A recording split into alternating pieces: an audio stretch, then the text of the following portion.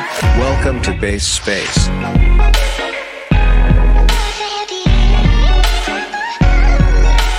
a crypto podcast. Base Space. I want to officially welcome all of our listeners and Tor to the Base Space. For those who aren't familiar, this is a crypto podcast hosted by myself, the Crypto Mewtwo, Chase Coins, and Super High that creates opportunities for growth, networking, and education in the crypto industry. Today we are honored to have Tor Bair, founder of SCRT Foundation, who also plays a key role in the Secret Network. Welcome to the show, Tor. Thanks for having me, guys. Yeah, absolutely, man. We're pumped to have you on.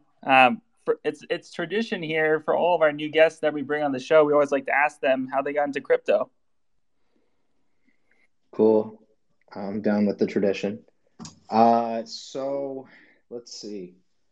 I got into blockchain on the building side when I was in grad school. So I was in grad school 2014 to 2016.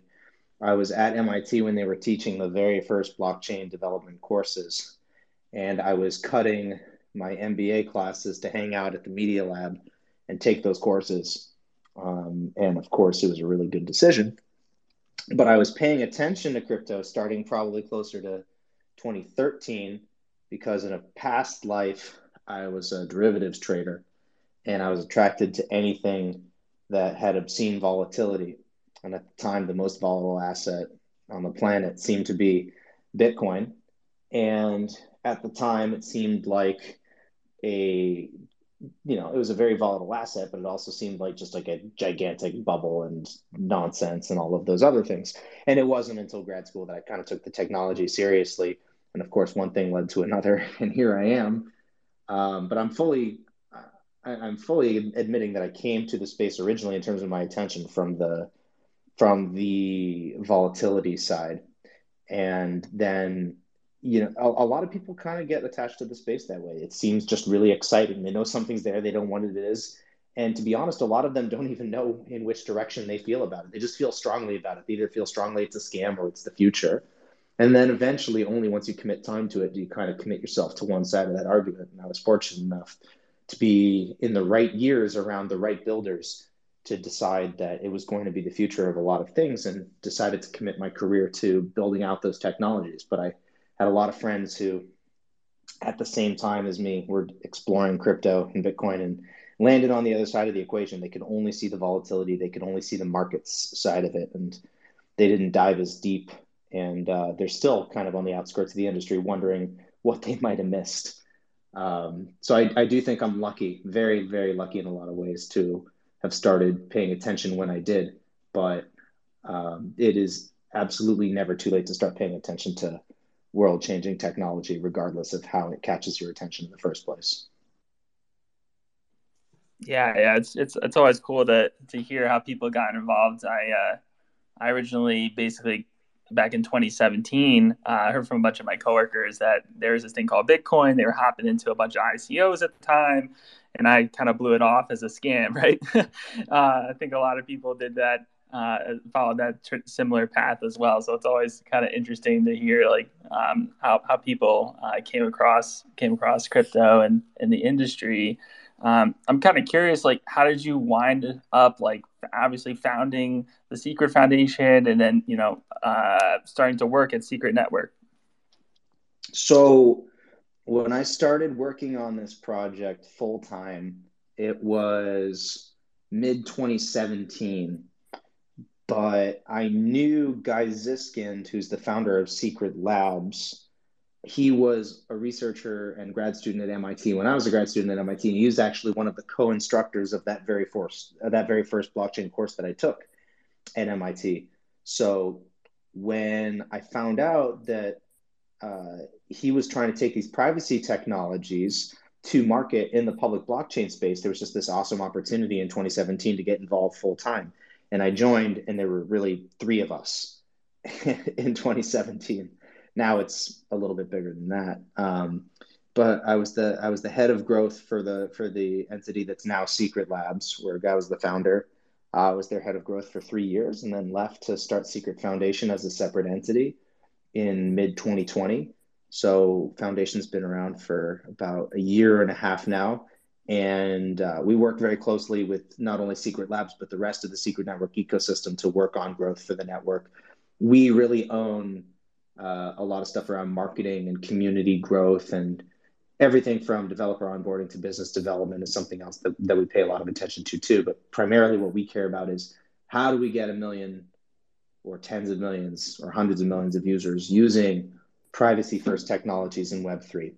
That's what gets me up in the morning. That's really what our organization does. And we are very fortunate to work alongside a lot of incredible developers and builders in our ecosystem, from the protocol level to the application level and beyond, to get to solve that problem. And obviously we've come a long way since 2017, but it does feel like we're only just scratching the surface of adoption. It does still feel super, super nascent.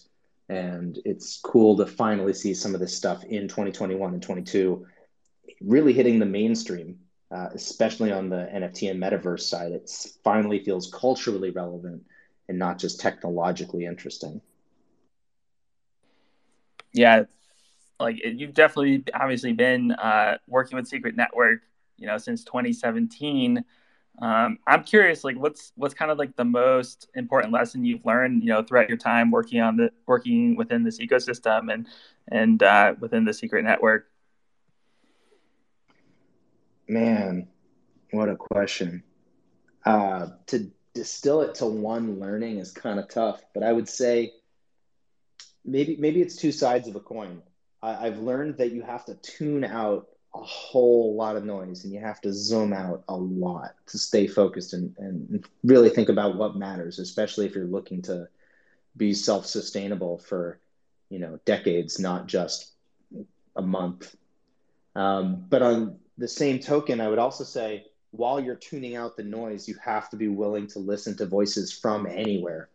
And one of the things I think we've done best as an ecosystem is really involve members of the community at every stage. And we're a lot more community driven and grassroots than a lot of Web3 projects, which is a point of pride for us.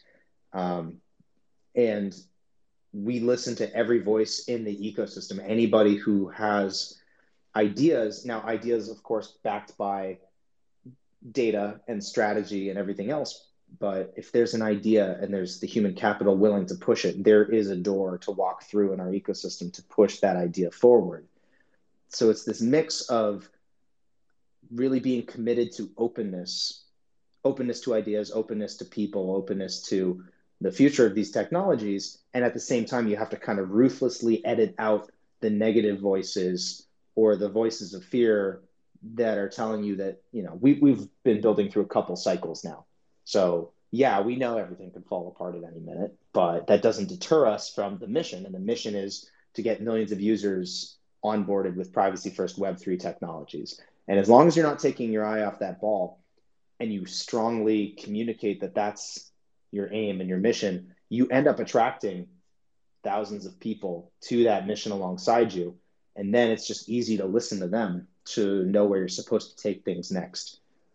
So summarizing, it's that mix of having an open mind and listening, but also being able to block out the distractions and the negativity when it's time to execute. Yeah, I love that, because even as just like I'm not a developer, but as an investor, right? Being able to be open, but still filtering everything out is still a big challenge in this space that's rapidly growing with so much new development happening in Web3, especially, during this current cycle with DeFi and CeFi and all these awesome NFT projects that are popping up too. No doubt. I guess maybe part of that mindset does come from my trading background. I do think that having a trading background, I wouldn't say that you have to be a trader to build. I mean, a great builder can come from any background. But what I love about having had a trading and liquidity background before getting involved on the project side is that it does teach you a lot about having a mindset and probabilistic thinking and all these great first principles that help you keep focused and help think on a systems level instead of being a really linear thinker, especially in the crypto space. That just doesn't work. You're trying to say things are like this today and they'll be 10% different in a month or 50% different in a year. Crypto's not that way. Everything's reflexive. Everything feeds back on itself. You have to be able to project out orders of magnitude of difference in the evolution of an ecosystem. And you have to think in tipping points instead of just putting one foot in front of the other. So I would say that the trading mindset is a building mindset. And if more builders thought like traders, they'd probably be more successful. I would also say that if more traders thought like builders and had a long-term mindset, they wouldn't go broke and they wouldn't use so much leverage. So we have a lot to learn from each other. Yeah.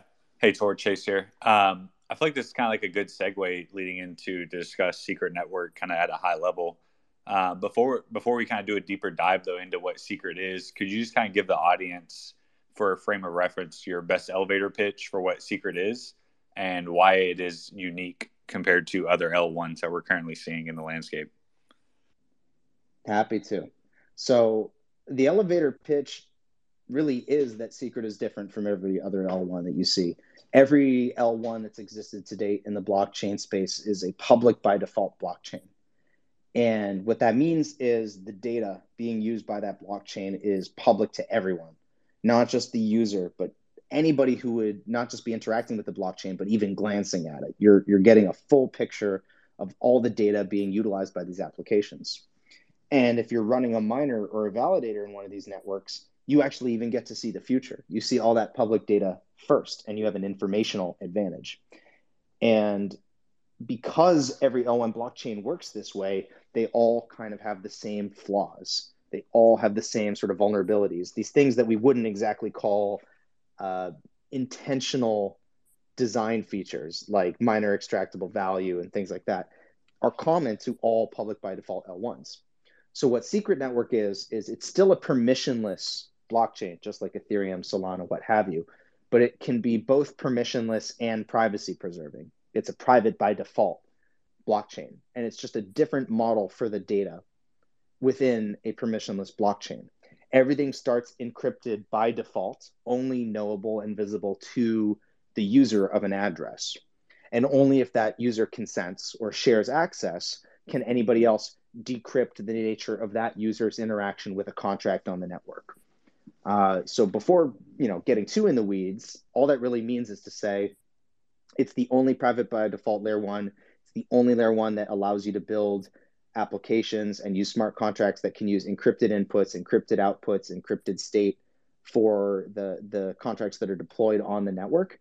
And it's opening up a design space for applications that's 100 times larger, a completely new degree of programmability for smart contracts, where you've evolved from first transfer of value to programmable value, and now programmable value and programmable privacy and programmable access for the data that's even being used by these applications. It's another step in the evolution, and yet it's still built to be interoperable with all of these other L1 networks. It's not trying to replace Ethereum. It's just trying to be a different kind of chain with a larger design space and a larger mission. Yeah, I love that kind of breakdown. And I personally, I'm extremely bullish on privacy L1s. I think for us to really kind of see scalability within DeFi, I think it's just imperative that we have privacy within our transactions and our finances in this ecosystem. But kind of like building off that, what new use cases do you see this kind of creating, or what new narratives do you think this will bring to the entire industry when people have that capability of having privacy within smart contracts? Great question. It's gotten a lot more tangible for people, right? The problem with privacy a lot of the time is that it's not tangible for us. We don't really sense a privacy violation in real time. It's only after the fact that we sort of suffer from having lost privacy or lost control. But now there's actually a lot more use cases in the Web3 space that are making it much more tangible for people in real time. And to give an example, I'll focus on actually the NFT side, because when people think of privacy and blockchain, I think their minds naturally jump to private transactions, and for good reason, right? There's good reasons to want privacy for our financial lives. In the real world, only our banks know what we're doing with our bank accounts. We don't have to reveal it to our neighbors or to strangers by default. But the way the blockchain space works is everything you do on ETH is public by default and by design. That's already bad. But again, you can kind of only feel that after the fact sometimes. But let's take NFTs as an example. An NFT on a public by default blockchain, Ethereum, Solana, whatever, they have public metadata, they have public ownership, and that's your only option. You don't get to say, I privately own this NFT. You don't get to say this NFT has private metadata that only the owner can view. So it's a very narrow design space. And that's why most of the NFTs that are being used are these flex NFTs or these PFP NFTs where you get to say, I'm a member of a community. But that's about it. I mean, it doesn't really go much deeper than that. I think it's a really shallow use case relative to the potential of what non-fungible tokens could mean. On Secret, by design and by default, you immediately get this additional degree of programmability. So you can have either public ownership or private ownership. You can have either public metadata or private metadata, where the private metadata is only visible by the owner or only by accounts that the owner selects to be able to have that access to the private metadata. Immediately, you can see the kinds of use cases that unlocks just from having this layer one functionality for NFTs. So you can immediately have like an art NFT where in the public metadata, you have the lower resolution image and only the owner gets to view the higher resolution image. Or you can code a gallery where only the accounts you select are able to view your NFT collection and you can rent that access. Or if you look at gaming and metaverse use cases, what if you wanted to build a Web3 game and you wanted to use imperfect information? I would say that almost any interesting game, maybe chess excluded, involves some degree of imperfect information between parties who are participating in the game. Without privacy, everybody has the same knowledge of the game state. Like if you're playing poker, that's basically like being able to see the other person's hand, and also basically being able to see the entire state of a deck of shuffled cards. So if you start thinking about it for more than a couple minutes, you start to see how any kind of privacy, any kind of imperfect information between parties. I mean, if you think about privacy that way, it becomes a lot more obvious why you might want imperfect information between parties in any kind of scenario. Maybe it's private voting, private auctions. All of this becomes possible with a private by default layer one. And on a public by default chain, the problem is you can't just re-encrypt something that's already been revealed. Cryptography only works in one direction. That's the whole way that cryptography works. If it's private, you can always reveal it with your key. If it's public, you can't put the cat back in the bag. So Secret Network unlocks all the use cases where any data needs to be private at some point, at any point in the process from any party. And on other networks, because you're forced to reveal all data to all parties in the process of using the application, it just eliminates so much of what should be possible with permissionless applications. Yeah, that's actually a really interesting take. One I haven't really thought about myself. You know, you kind of think about, as you kind of like hit the nail on the head, you think about privacy as a necessity within your transactions, or, you know, hiding transactions within DeFi. But this really kind of opens up for game theory to play out on an even more in-depth level, to where it's actually privacy is an additional add-on feature in which you can have more creative use cases that are actually built out of that. Whether that's through GameFi or even NFTs.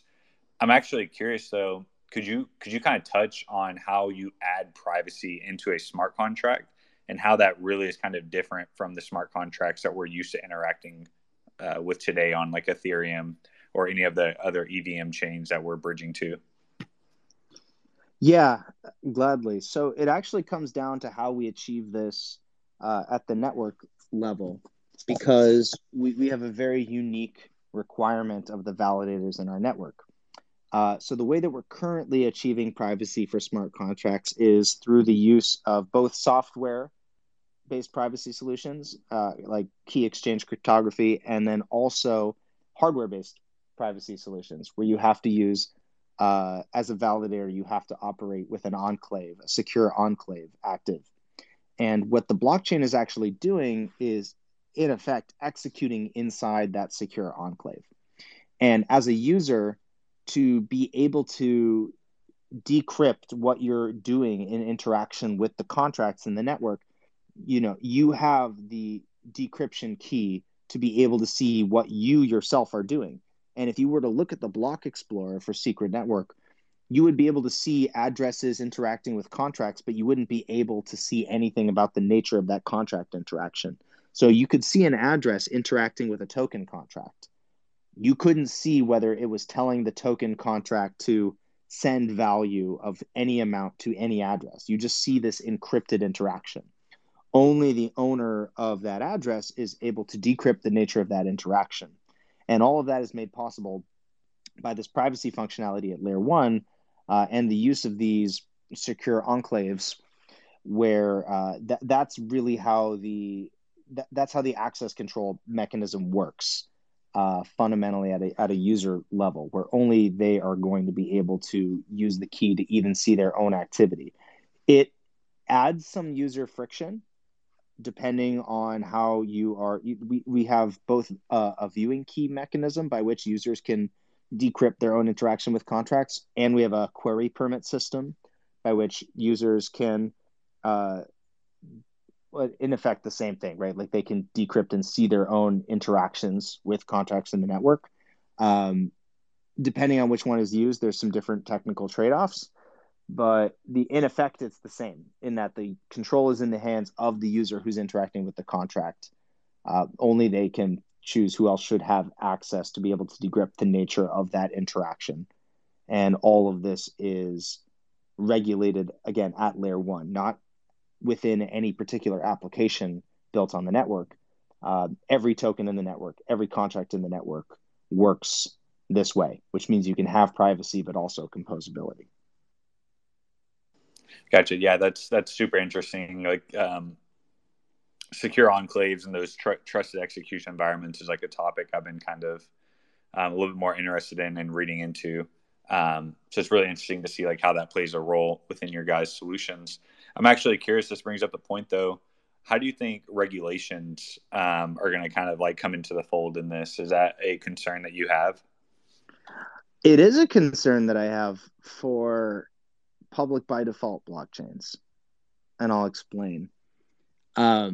I actually am shocked that we've built out Web3 as far as we have, with this public by default system that don't have any sort of protections or guarantees for users, because their data is constantly being exposed by default. And if you look at this system in the Web2 world, companies get fined billions of dollars for exposing sensitive user data, for example, or providing improper access to that data that users have not consented to.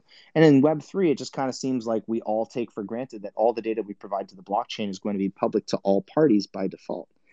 And we're always, in effect, consenting to front running because, as we said, in public by default chains, miners can see the transactions coming into the mempool before anybody else, and they can, in effect, insert their own transactions ahead of any users. In the real world, front running is illegal.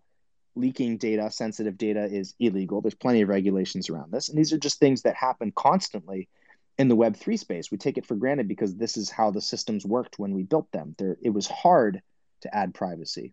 In fact, nearly impossible to add privacy, especially if you're trying to do it after the fact. Putting the cat back in the bag just can't be done. So when regulators are looking at the Web3 space, I think people have a misconception about how they feel about privacy. Privacy is always something that we've legislated and tried to protect. But there's been so much coverage in the media about how private transactions might be nefarious and require regulation, how it's all money laundering. We forget that that's still the vast minority of crypto activity. It's also something that's really prevalent in the banking world. What regulators are really concerned about is user protections, and they've gone after everybody from Facebook to Uber to Equifax for all of these data failings in Web 2. We don't want Web 3 to end up 100 times worse just because all the data gets leaked by default and because everybody decided that was okay. What I'm worried is that we're going to wake up in a couple of years. We've only built these public by default Web 3 systems. And yes, they're more auditable, but they're substantially less secure. And there are massive privacy violations, the kind that regulators will not be accepting of. The way that I talk about it when I talk about it on stage is I say, governments do understand privacy and they very much value privacy. They don't always value your privacy, but they totally get privacy. They love their privacy. They love having their government secrets and things like that. But privacy is definitely a concept that they can understand. And when they do see that it's being violated, they are historically rather quick to act. It does become like a hot button issue that they can jump on. So the less rambling answer to am I concerned about regulation is I don't really know where regulators are going to land on this stuff, but I do know how they've landed on it in the Web 2 world. And if they take any kind of similar track in the Web 3 world, I'm far more concerned about the consequences for chains like Ethereum than for chains like Secret that, again, they're private by default, but there's always that option as a user to expose it and to make your data auditable. The point was to leave that control in the hands of the user or to have that control exist at all. And on a public by default network with no controls, I don't know that that's going to be regulatory compliant when we really try to drive these things to actual adoption, not just these kind of like small scale pieces of adoption that we've achieved so far, but real institutional adoption. I don't think either institutions or regulators are going to accept the lack of privacy that we've seen to date. Yeah, that's a really insightful response because, and you really kind of touched on this, but thinking around a lot of the social media giants or even, big tech companies, they are held to legislation like the GDPR out of the European Union, which is, the General Data Protection Regulation, where it focuses on having that additional privacy guarantee for the users. And so it is kind of interesting that in today's landscape for Web3, I would say that your take is actually kind of contrarian because a lot of people, when they think of privacy and they combine that with these permissionless protocols, it almost comes across as bearish in terms of regulation, right?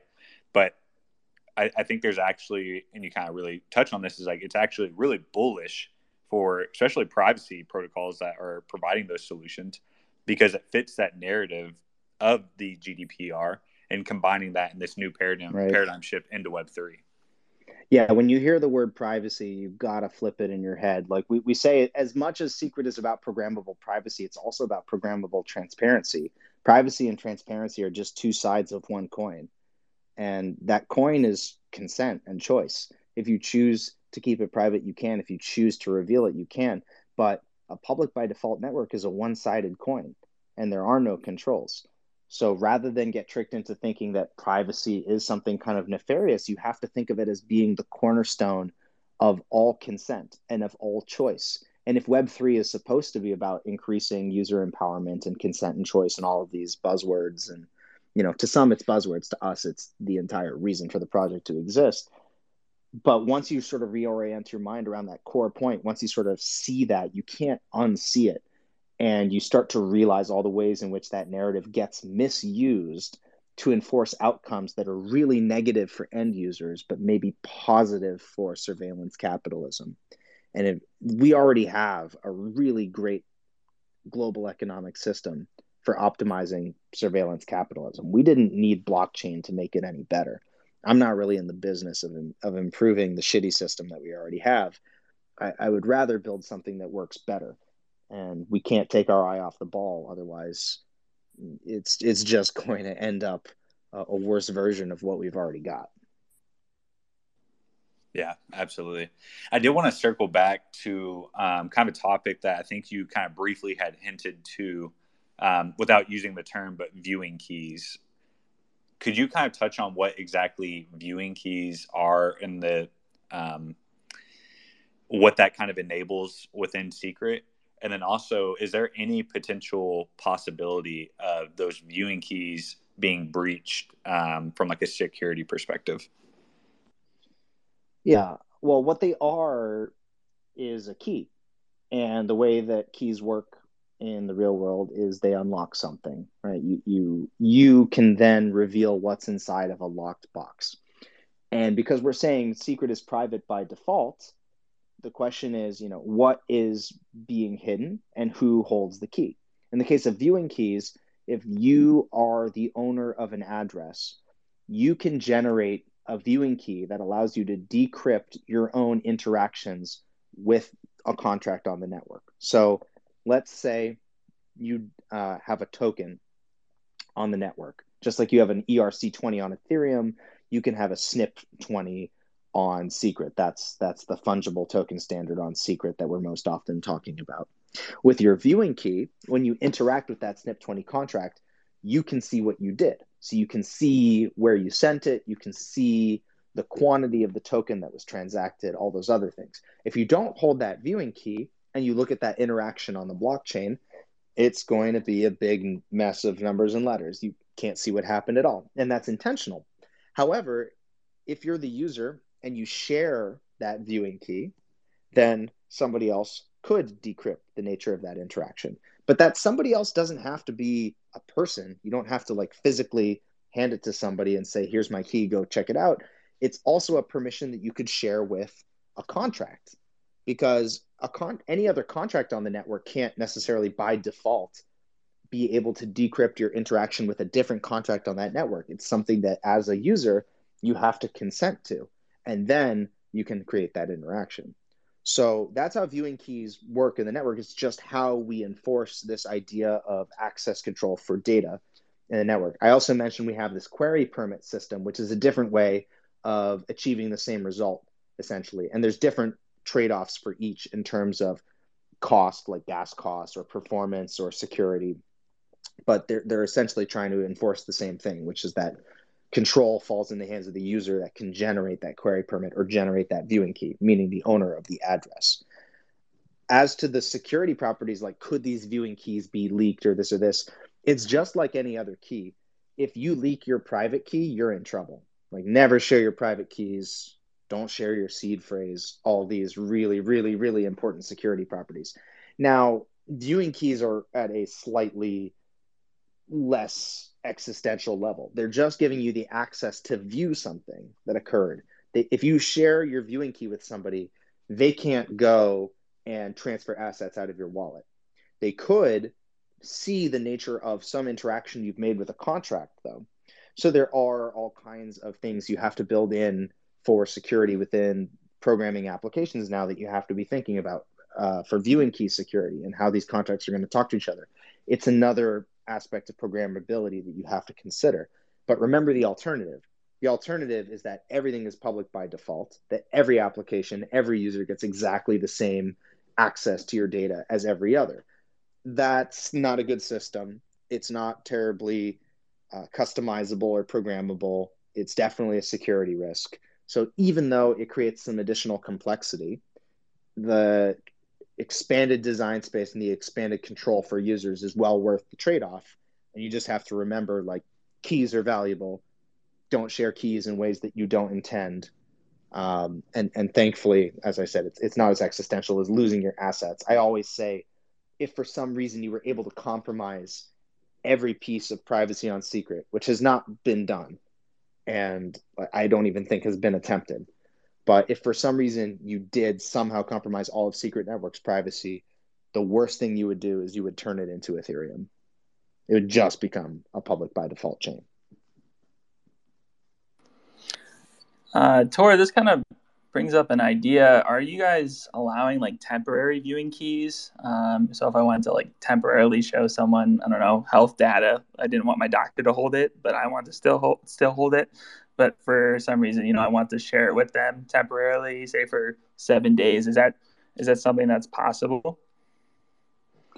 Yeah, I mean, these are really important use cases, right? Can you also have these kind of temporal use cases and renting access? It gets a little bit more complex because kind of what you would be doing is you would have access to that data not owned by a user, but by a smart contract. And then you would have access to that smart contract also regulated in some way So it becomes a little bit fractal, a little bit meta. But the short answer is yes, you can do things like that. Time is hard. Like it's hard for blockchains to tell time. It's easier for them to tell things like block height, for example. But these are use cases that are possible. It goes back to that NFT gallery rental use case that I was talking about too. You can do things like that with Secret. Then you just have to be really aware of all of the different attack vectors and threats that are unique to this, right? Like what happens if there's some kind of offline attack to get data still offline with the same viewing key? What happens if you're rendering the data locally and somebody chooses to try to save that data locally after it's been rendered? Like there's a lot of different considerations, and it's not perfect, but it's certainly a vast improvement over where we are right now. The a lot of this concern is just also like, where is the data ultimately stored? Like for NFTs, it depends if you're storing all of the data on chain or if there is some sort of off chain storage. Is it encrypted storage? Like it gets pretty complicated. I don't really want to drag it out and say that like this is really easy to understand, but the important thing is, yes, these are use cases that are being actively explored in our ecosystem. I do think that this is the future of Web3 technology, and you can only build it if you're considering native privacy at layer one. That's the way that you should be starting to think about these issues. Anything else opens up a lot of security risks and privacy risks that we shouldn't have to be dealing with in Web3 if we want to build these kinds of applications that you're thinking about. Yeah, I feel like this would be a good time actually to pivot and talk about Secret, the native coin of Secret Network. Could you kind of touch on the primary use cases within the ecosystem that Secret plays? You're talking about the coin itself? Sorry, Secret Yeah. SCRT?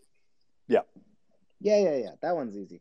So just like ETH on Ethereum, just like Sol on Solana, the main utility of Secret in Secret Network is it is the gas of the network. It makes everything go. So when you're interacting with a contract, when you're sending a token around the network, when you're decrypting the metadata of an NFT, all of these things that require gas payments, you're paying Secret. It makes the whole thing work. But we're also a delegated proof of stake network. So proof of stake network, Ethereum is transitioning into a proof of stake network. You already have networks like Cosmos, Terra, etc., that are delegated proof of stake networks. What it means is if you run a node in the network, you can stake Secret with your node, and that's how you secure the network. If you're holding Secret, you can delegate your Secret and stake it with any of the nodes that are active in the network. And you, as a Secret staker, either you're running a node or you're delegating to a node, you're getting a share of the block rewards that are being generated in the network. So it's also a staking coin. And if you're staking your Secret, it is also a governance coin. We have on-chain governance for Secret. I think we've had something like 70 on-chain proposals to this point. So we have a very active ecosystem. And when you have on-chain governance like that, the entire network is effectively functioning as a DAO. And people are voting on changing network parameters or spend proposals, or it could just be a text-based signaling proposal. But your Secret is also entitling you to say in how the protocol itself is governed and changing over time. So those utilities are pretty consistent with what you see in other Tendermint/Cosmos-based networks, where you can use it for gas and for computational fees. You're using it for staking, you're using it for governance, but Secret is used however the applications also decide to use it. There's plenty of applications on Ethereum that use ETH in all kinds of crazy ways beyond gas. So in our DeFi ecosystem, in our NFT ecosystem, in our access control ecosystem, whatever utilities people come up with for Secret becomes a utility for the coin in the network and in the application layer. I've always said that secrets are the currencies of culture. Just in the real world, that's kind of how it works. Access is power. Access is a currency. And I love the idea of the branding of the entire network being built around the idea that secrets are currency. in our own network, because privacy is valuable, data is valuable, access to that data is extremely valuable, and control and consent over how that data is used is extremely valuable. So therefore, your secrets are valuable. Most people in our network choose to stake their secrets, hold their secrets, keep them tight. But it still has a lot of utility within the network, just like ETH does on Ethereum. And as network usage grows and demand for secret grows, it does provide a lot of demand back into the layer one coin. Yeah, that is really poetic, actually. Let's say I want to be a validator of secrets. What are the requirements to become a validator within the network? So it's permissionless. Anybody can set up a validator and start up a node, but there are those hardware requirements like I talked about. Nodes in the network do have this added degree of hardware requirements where they have to operate a machine that does have these secure enclaves enabled, that are patched. We actually require quite a high degree of compliance for patched nodes in the network. When you're a permissionless network, you can't take any chances. You can't say, okay, run your kind of patched node in the network. In a permissioned system, maybe that can fly because you know every party that's operating, you trust everybody, maybe by default. In the blockchain space, the default usually is don't trust anybody, meaning we need really high degrees of security for having a node and choosing to join the network. We need to know that you're running the latest patches for any of the hardware so that even any sort of speculative vulnerability that's been discovered is not something that's exploitable on our network. That's for user security, application security, everything else. But outside of that requirement, operating a node in the network is not too different from operating a node in other delegated proof of stake networks. And there's a lot of cloud providers that do support running secret nodes in the cloud. A lot of nodes and validators in our ecosystem choose to run their own hardware, which is awesome and good for decentralization. So we're hoping to continue to expand the network over time. It is a permissionless network, but currently we have a max cap on the number of nodes in the active set. Over time, that cap has been expanding. We want to continue to expand it. It's good for decentralization, again. Meaning there is a minimum stake to be in the active set. So while anybody can start a node right now, you need to be in the top 70 nodes currently by stake to be counted in the active set. I don't know what the cutoff is right now for that. But it doesn't all have to be self-delegated tokens. You could start a node even with one secret. And if you can get people to delegate secret to you, you'll be in the active set. And you can start earning rewards as a node in the network and earning commissions. The nice thing is, even if you have absolutely zero hardware expertise, you have no interest in doing node upkeep or anything else, you can delegate to any of the incredible nodes that are already operating in the network, already supporting the network, and you can still be a participant in governance. You can still be earning your share of network rewards. That's the beauty of delegated proof of stake, is that you can be involved as a delegator, even if you're not operating a node. That's how we can have, the max cap of 70 nodes in the network, but I think we have over 30,000 individual delegators in the network currently and growing fast. So if you're listening to this and you have secret and you're not staking it, highly, highly recommend that you stake it. You don't have to learn how to operate a node. It's cool if you do, but we've got really incredible node operators already who are supporting the network and the ecosystem. They would be glad to have your support as a delegator with your secret. No reason to hold it on exchange when you can just be earning passive money for helping secure the network as well. Yeah, that's really good information. I think that gives us like a really good overview. You broke down the SNP 20 standard of the secret tokens. You talked about the viewing keys. And we talked about kind of like the primary function of SCRT, the coin in and of itself, within the ecosystem. The next kind of area that I want to touch on is actually the secret bridges. Could you kind of touch on what the secret bridges are and how users can utilize those bridges to interact within your ecosystem? Secret bridges are really just a way to get assets into and out of the secret verse. And right now they're concentrated on fungible token transfers. But because we connect to a lot of different kinds of networks, all these bridges have different security properties and they go different places. So you can think of secret. We've always positioned secret as the Web3 privacy hub. So think about a town, or maybe think about a planet sitting in the middle of a vast galaxy, and that's secret. and you want to be able to send assets into and out of this shadowy secret verse. Not again because you're trying to do anything weird while you're on secret, but just like it's kind of a fundamental expectation that we should have of Web3, that when we have assets, we expect privacy and security for them by default. So I think of Secret as a hub for issuance, settlement, and storage of assets. And over time, there's going to be more and more reasons to store your assets by default on a private by default network. But you're only going to do that if it's also got a ton of ways for it to be highly productive assets in that network. A network that has highly productive assets is going to have two qualities. First, there's going to be a lot of things to do when you get there. So you have to have a lot of applications running on the network with utility. And then you also have to have a ton of bridges. You have to be able to get anywhere from there, go into Secret from anywhere. So yes, we're building out the application layer because we want a lot of utility while you're on the network, but we're also building out a lot of bridges because we want you to be able to get into and out of Secret from any blockchain in the universe. Some of our bridges go to EVM networks like Ethereum and like Binance Smart Chain. Some of our bridges go to places like Monero, which I call like privacy to privacy bridging. You take a private by default asset and you bridge it into a private by default DeFi ecosystem like Secret Network.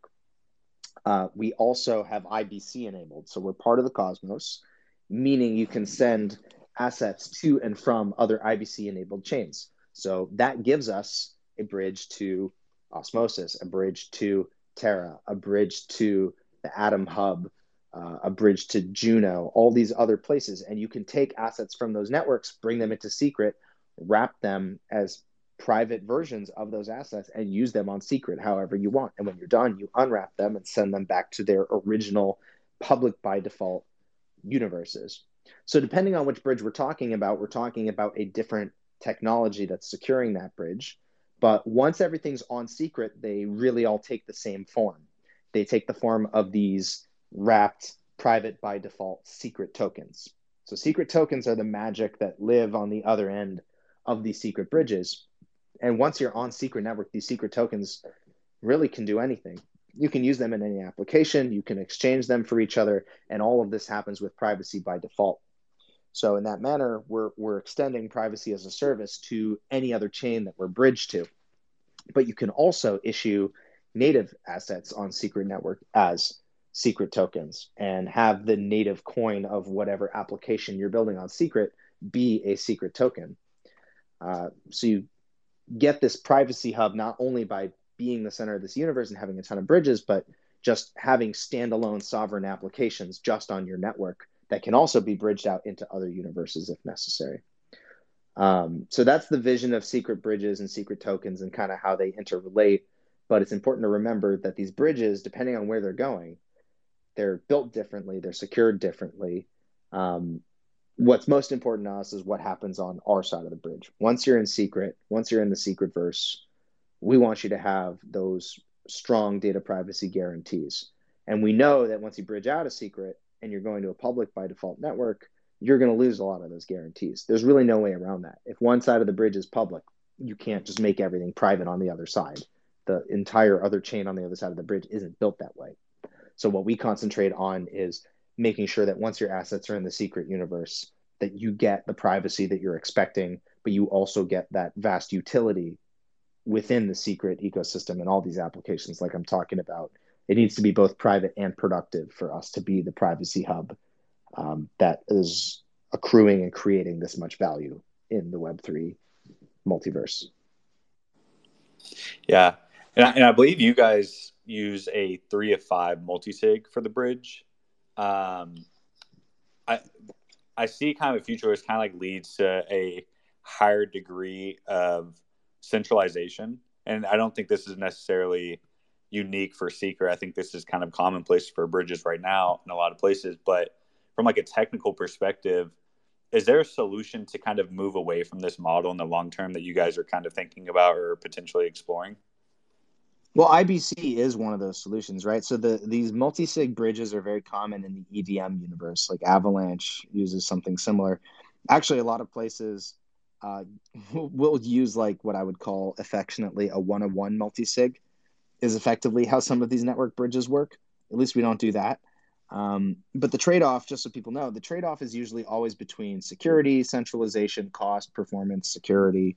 Did I say security twice? Either way, there's always a trade-off in these bridge models between chains. It's almost always the weakest point of any system, which is why I say we care about what happens when you're on secret most of all. We want to maintain those security properties. It's really hard to bridge between ecosystems and keep a high degree of security.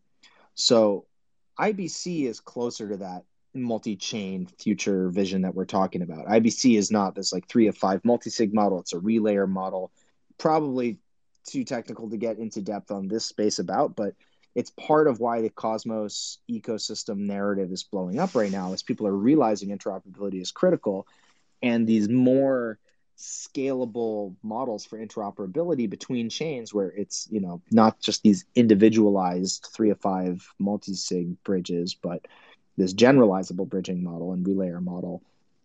That's probably going to be the future of blockchain interoperability. And we've always embraced that. Like, we're a Cosmos chain. We love that vision of interoperability, but we also didn't want to say in the short term, we don't care about ETH. We don't care about Monero. We don't care about these other universes.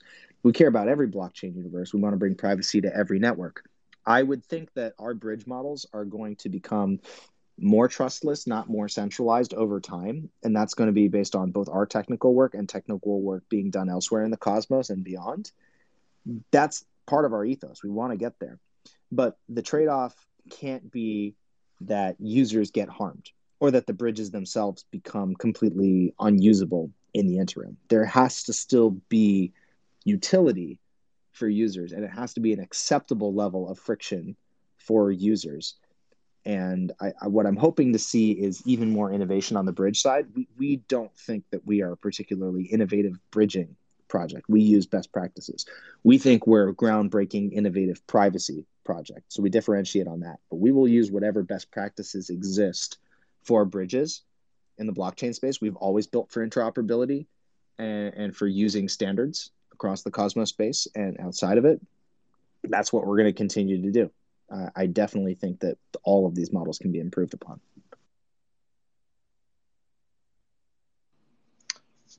Hey, Tor, Super here. So you've answered a lot of my questions, kind of just as Chase has been asking them. So I appreciate you for going in depth on a lot of that. But I just wanted to roll back to NFTs and kind of ask what unique use cases you think Secret has for NFTs, because for instance, I think like the access controls will be huge for freelance artists. For example, like I used to run a photography business, and I would send the watermarked photos first to a client, obviously to make sure they liked them. And then once they paid, I'd send the regular ones. Do you see freelancers being utilize these private smart contracts for for their business? Yeah, and I want to stress in my answer that what I'm about to say is not speculation. Like, people are already doing this on mainnet. Like, this is live shit that people are already doing, especially on the artist side. And I already talked a little bit about my background. What I didn't say is that I'm also a musician and a creator, and I care very deeply about these Web3 use cases. And when I was at MIT doing this blockchain research in these courses, I actually wasn't taking the trader mindset. I did all of my MBA research on digital rights management with blockchain. And I ran into a wall super quick about how is privacy going to work for the royalty payments on a transactional level, but for access control on a content level. So, I had an appreciation for it. I had no idea what the solution was. Thankfully, Guy was writing his privacy papers at the same time. So somebody was thinking about a solution. I was lucky to be able to latch on to what was an incredible technical direction and just be a part of that growth story. But to your point, so that use case of just being able to put in the public metadata, the watermarked image, and in the private metadata, the full resolution image, that even super basic use case says, okay, you go to an NFT marketplace on Secret, like Stash is our primary NFT marketplace. So you go to Stash and you mint an NFT where the public metadata is the watermarked image. Now, unless somebody buys it, they can't decrypt that private metadata that corresponds to the unwatermarked image. They can't get that AK version. They can't display it in their gallery. So this right-click save thing that's been going on in the NFT space, where the entire value of the NFT, this is why I refer to public by default NFTs as shallow. The entire utility of that NFT is contained within the public information that's accessible by every user or observer of the blockchain.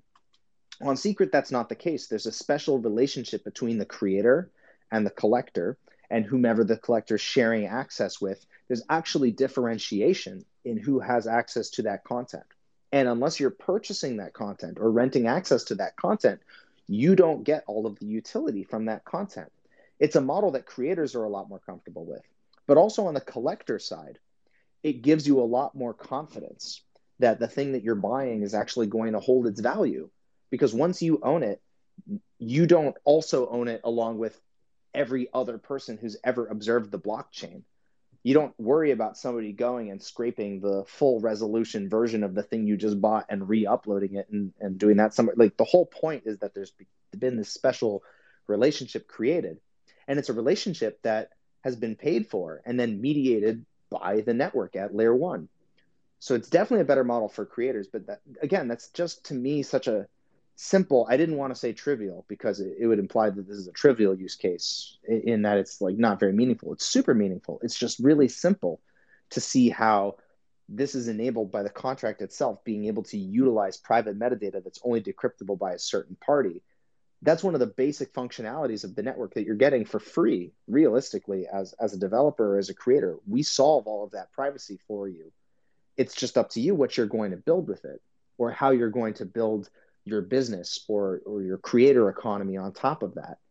We didn't want people to have to figure that out from scratch every time. And right now, it just feels like any creator who wants to really make a sustainable model for themselves in Web3 is constantly solving that problem from scratch, or trying to hack around things, or just praying that, I guess, somebody doesn't exploit their work. And that's not sustainable. We definitely think that Secret is finally paving a path to a self-sustainable creator economy through NFTs, and that is just scratching the surface of what's going to be possible. Yeah, no, that's really exciting to hear. No more right-click and saves, unless I guess it's a Twitter profile. Then those trolls will still be. I actually know some of the guys who worked on that Twitter project internally, and they were like, yeah, all the demand's for ETH right now, so we're not considering these other networks. But they're very well aware of the advantages of this private by default model. If they could query the Secret blockchain and be like, okay, this guy owns it, but we're not going to out the address that attached it. Right now, the problem is that any NFT that's displayed publicly, where you can trace it back to the contract, you can see exactly which address is holding it. And now the entire wallet is doxed. There's definitely a lot of advantages to having a private by default model for ownership, whether you're integrating with a Web3 or a Web2 network. This just makes a shit ton more sense. It's just that there's so much more usage for Ethereum right now because they had a 5-year head start. But Bitcoin had a 5 or 6 year head start on Ethereum, and there's, the flippening is almost here. So I don't really think about that. I just think about what's going to drive utility for the greatest number of users. And inevitably, I think the arc of history bends towards that. Hey, Tor, I also wanted to ask about the Secret Network offering $400 million in funding. I saw you guys were kind of doing a split fund, $225 million ecosystem fund and $175 million accelerator fund to help scale the network. Could you talk to us about what this means for the Secret Network, and what will it bring to the ecosystem? Totally. Yeah, I get so caught up in the ethos, in the mission side of it sometimes, that I forget to throw around really big numbers, and that's poor marketing on my part. I apologize. We did just reveal that we have a very large pool of funding available for builders in our ecosystem. So it's broken down into 2 primary pillars. One is an accelerator pool, which is denominated in Secret. We make that available mostly in the form of grants, early stage grants to builders, trying to get them from 0 to 1. We've already given grants for things like the Secret Monero Bridge, like the Secret NFT standard, for developer frameworks like Polar and Grip Tape that are designed to accelerate developer adoption and get them building more stuff on Secret and integrating with web applications. So that comes from the accelerator pool. And that again is that 0 to 1 phase. But then, of course, what happens between 1 in a million. So that's the ecosystem fund. So the ecosystem fund is a $225 million fund. There we have 25 partner funds participating in it, including Defiance, Alameda, Hashed, Venbushi, Block Tower, Arrington. It's 25 incredible funds, all of whom are existing stakeholders in the ecosystem. They either hold layer one positions of secret, or they're application layer investors, or both. And they are here to provide that capital. This is all new capital in the ecosystem. They want to provide this as seed funding or Series A funding, just that early stage capital, but not that like very early stage capital. Just after you're trying to accelerate the growth of your applications, we wanted to make it clear to developers, if you want to build for the next decade in the secret ecosystem and build those Web3 private by default applications that are really going to get adoption, right? Really get these real world use cases. That capital, that support, that long-term support is already here. And you can look at Secret on exactly the same level as any of these other L1 ecosystems and know that you're not going to be making any compromises when it comes to the level of funding and support you can get choosing to build in our ecosystem. It's not an either or. You can build future thinking and build private by default applications and still feel like you're going to get equal levels of support as any other L1 ecosystem. The ecosystem fund is very likely to expand, right? This is not sort of like a fixed amount of money. It's not a fixed amount of funds. It's just a stake in the ground to say, we are already at the scale where any builder can confidently commit to Secret and know that they can be making a very good long-term decision for themselves and their user base. But I definitely see this being many times larger as we start to scale the applications in the network, as we get more projects returning for not just A funding, but Series B, Series C funding, like really being those next generations of applications, like we've already seen on Ethereum, right? You've already seen the growth of applications like Uniswap, OpenSea, et cetera. I think we have not even begun to see what's possible with secret apps, and the funds that have joined the ecosystem fund and committing that capital alongside the core supporters of the secret ecosystem, they obviously feel exactly the same. So if you're interested in applying for either grant funding, or if you're building something on Secret and you're interested in the ecosystem fund, we did publish a blog about it. All the links are in that blog post about the Secret Ecosystem Fund. Chances are, if you Google it, it'll pop up real quick, or if you DuckDuckGo it. But get in touch, and we will definitely try to handhold you through the early stages of that process. We can get you building something cool.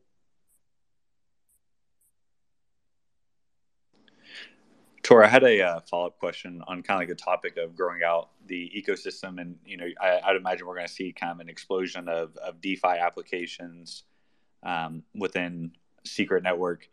Are there any plans right now? I don't believe you guys are currently integrated, but are there any plans to integrate into Chainlink as an Oracle solution for your apps within your ecosystem?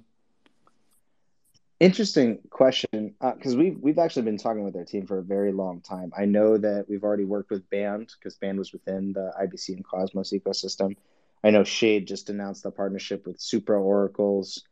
So it's one of those things that has definitely been under consideration. There are existing Oracle solutions. I don't know the state of Chainlink integrations now. I just know that we've been talking with their team for many, many years, since back when, even before we launched as a mainnet sovereign chain, back when we were still thinking about doing something as an Ethereum L2, we were talking with their team. And Chainlink also is a project that started in the public blockchain space around the same time as us. We were basically right that same time at 2017 when these projects were coming out. And they also have a very strong academic backing and background.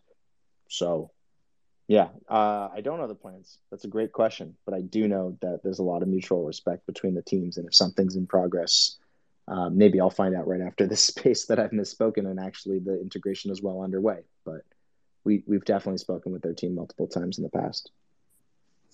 Yeah, no, that's awesome to hear.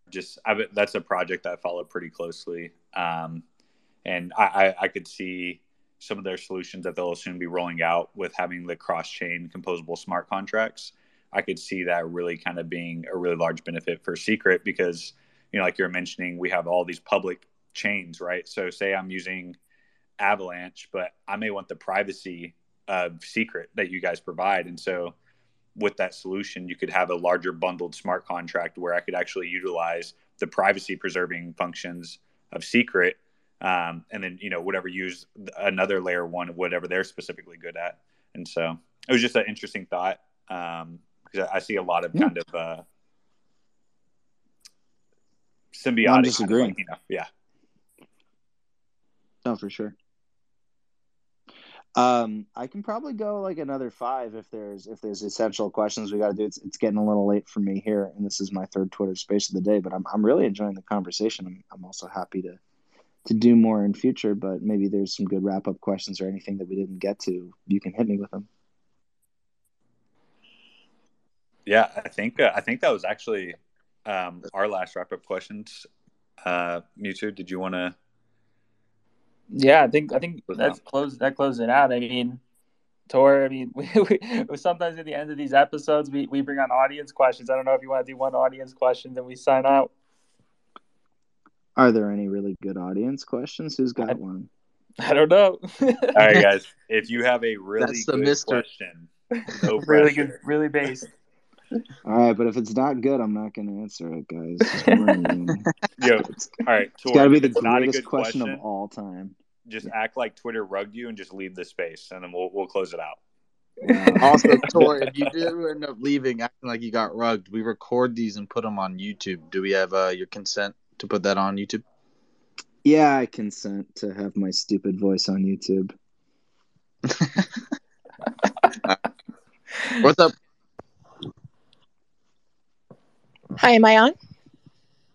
Yes. Yep, you are. Hey, I apologize if this is kind of a stupid question, but if there's privacy in a transaction, how do we know that it's going to happen or we're not going to get rugged? Or, one of the securities of blockchain that I feel like is that I can see what happened. I can go look up my transaction. I can copy it and paste it. If I ever want to look at it again, I just open up the Explorer and I can go in there. So, this secret just seems like a little bit more like you have to unwrap a lot of layers to kind of audit and make sure you got what you got in the transaction, or the transaction happened the way you thought it was going to happen. So how does that work here? Like, is there as much, ironclad, because it's not exposed, maybe something could happen and you can't really see it happening?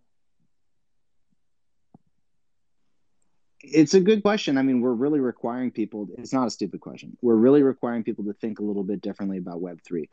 The way that Web3 has made everything easy is not the right way, but it is the easy way. Like the solution to being like, okay, I need to make sure that I can always count exactly how much money I have. So my solution is I'm going to dump it all out on the lawn. And that way, not only will I always know what money I have, everybody's going to know how much money I have. And therefore, no one will ever be able to say that I don't have all the money. Clearly, I have it. It's all out on my lawn. It's a solution. I wouldn't say that it's a good solution. It's the common Web3 solution. This is the public by default solution where absolutely everybody can see that information. Certainly makes things easy. Certainly does not make things secure, and certainly does not make me feel comfortable. What we need to do is build utilities on top of a private by default network that makes the user experience feel equally easy, where you can just put your address into one of these utilities. And if you want to see your history, maybe you're not going to the Block Explorer, but you're just going to an application on top of the Block Explorer, like you're logging into your bank. You can verify that you're the owner of the account, and now you can decrypt all of your history in that account with whatever contracts you specify. If that's the level of utility that we're enabling, this is just a UX issue. We need to make that really simple for the user, because the solution is not to stick to the really easy way that is also incredibly insecure and won't survive years into the future. The solution is to build better utilities where we retain privacy for users, but there's not these massive trade-offs in the user experience. What Secret is trying to do is build that kind of ecosystem where you can have these privacy guarantees, but you're not being forced to compromise on cost and performance and all these other things that really drive user behavior. Otherwise, you're right. No one is going to accept that. Everybody's going to stick to the public by default approach, even if it's terrible from a security standpoint. If it's the only thing that's usable, we really haven't provided you an alternative. I think you've set the expectation really, really well, which is that it can't suck for you to use secret. It should just be better. But I guess my question is, one of the things I like about blockchain is it's distributed validation, that the data never changes. It's always the same. I mean, how does that work here where it's kind of hidden? And yeah, well, that I can answer. You still get all of the consensus. You still have to agree on the state of the network. Even though the state is encrypted, you can't land on 10 different versions of reality. You still have that same, this is actually the really beautiful innovation of Secret Network, is that you can still have distributed consensus, but also have privacy. You're just agreeing to the encrypted state of a network. And if anybody were to decrypt that state, they would all get the same result for the state of the network. And if any user were to interact with their data, right, all of these different validators coming to consensus on the state of the network, anybody interacting with the state of the network is going to get the same answer. The point is not to have that be auditable by absolutely everybody at all times. What you want is the auditability to be able to say the state of the network has, there's been consensus reached as to the new state of the network. And that you do get, because Secret is a layer one, because validators constantly have to come to consensus on the new state of the network as transactions and computations are processed. You do still get that. And that is absolutely not a property that you want your blockchain to lose. So you get that, but you also gain the ability to have that data be protected without needing to expose it to everybody. But there is no fundamental requirement that all data must be public to everybody to reach consensus. That is a false choice. And Secret is trying to provide a better choice, which is you can have the privacy and you can have consensus. okay, yeah, I guess I just have to think about it more like, is there some level where you can say that, okay, there were this many transactions today. You don't have to reveal all the wallets, but I have a finance and accounting background and a little bit of institutional investment background, but there's got to be a way where there's not complete privacy, and it's just kind of a wink, wink. Yeah, we all agreed that it happened, and nobody had 10 basis points swiped off their accounts, millions of accounts. You know what I mean? Like. I think I understand what you're saying. I mean, the main point to remember in how this whole system works is there is still a truth that is being converged upon, and that truth is still auditable, and every validator in the network still needs to converge on that point of truth. And it's not like we do some sort of daily accounting roll up where we say, here's the new state of the network, 24 hours later, we all agree on it. It's happening block by block. And every block, the network is coming to a new state of consensus as to here is the state of the network, here is what has shifted and changed about the network state. And if that were to diverge, we wouldn't find out after 24 hours, we would find out after every block. So there's always this convergence back on consensus as to the state of the network, even though things are encrypted, even though it's an encrypted state, there still needs to be an agreement on that encrypted state of the network. So even though not everybody has the same access to decrypt it, there is still consensus as to what that reality actually is, even though it's not observable by all parties. Hopefully that's getting more clear, not less clear as I talk it out, but. No, it's helping me, but I guess could there be a situation where all the nodes were cooperating and they said, okay, let's take 1 basis point. No one's going to know. Is that a possibility? Because 1 basis point is just not even something that most people would notice. But if you did it regularly all the time, it would be a rounding error. Just out of curiosity, how there's would that... Yeah, the point of these kinds of consensus-based systems is there's not a good way for nodes to collude on this type of point. The same way that in Bitcoin, what keeps everybody in Bitcoin honest is not that everything is fully auditable by everybody. It's that there is a consensus mechanism by which a new network state is reached, where everybody agrees on the state of the network. And if the network state is different, like if you've got 10 let's say there's 10 computers in the network, 9 of them say one thing and 1 says another. Whether all of the data is public to all parties or not, the network state, even if the network state is encrypted, if it's different, whether or not it's public, what the underlying data is, you're going to notice. The other computers are going to notice a difference in that consensus state for the network. And there's going to be a break in consensus. So consensus doesn't have too much to do with whether the state is encrypted or not with secret network. What matters is, does everybody agree on the state of the network, regardless of whether everybody can see the underlying components? So there isn't really a way for nodes to collude on some slightly altered state of the network and say, well, no one's going to notice if we do it this way, because if one node cheats and drops out of consensus, everybody's going to notice because the hash of that state, that encrypted state, has changed. You will see that a node has dropped out of consensus, even if you don't see the way in which they dropped out of consensus. Even if you don't see which data was changed, you can tell that somebody, essentially broke the consensus pact. So it's 100% consensus. It's not like 2/3 or 90%. Here we're going to get a little technical. I would say just it's similar to other Cosmos chains in how consensus is formed in the network, and there's and how finality is reached, and it's getting a little. I won't say it's getting too late for this. I'm saying it's getting too late for me to try to explain this any more clearly than I have. But you're asking a really, really valuable question. I don't want you to feel stupid for asking it. I'm going to try to find ways of answering this in the future that are going to provide even more clarity. Yeah, I mean, I think it would enhance the value of the coin if we could, I guess, because I guess one of the values of blockchain for me was that no one can really cheat on it. I mean, this thing only has value because we believe in it. It doesn't have any intrinsic value. It doesn't have cash flow.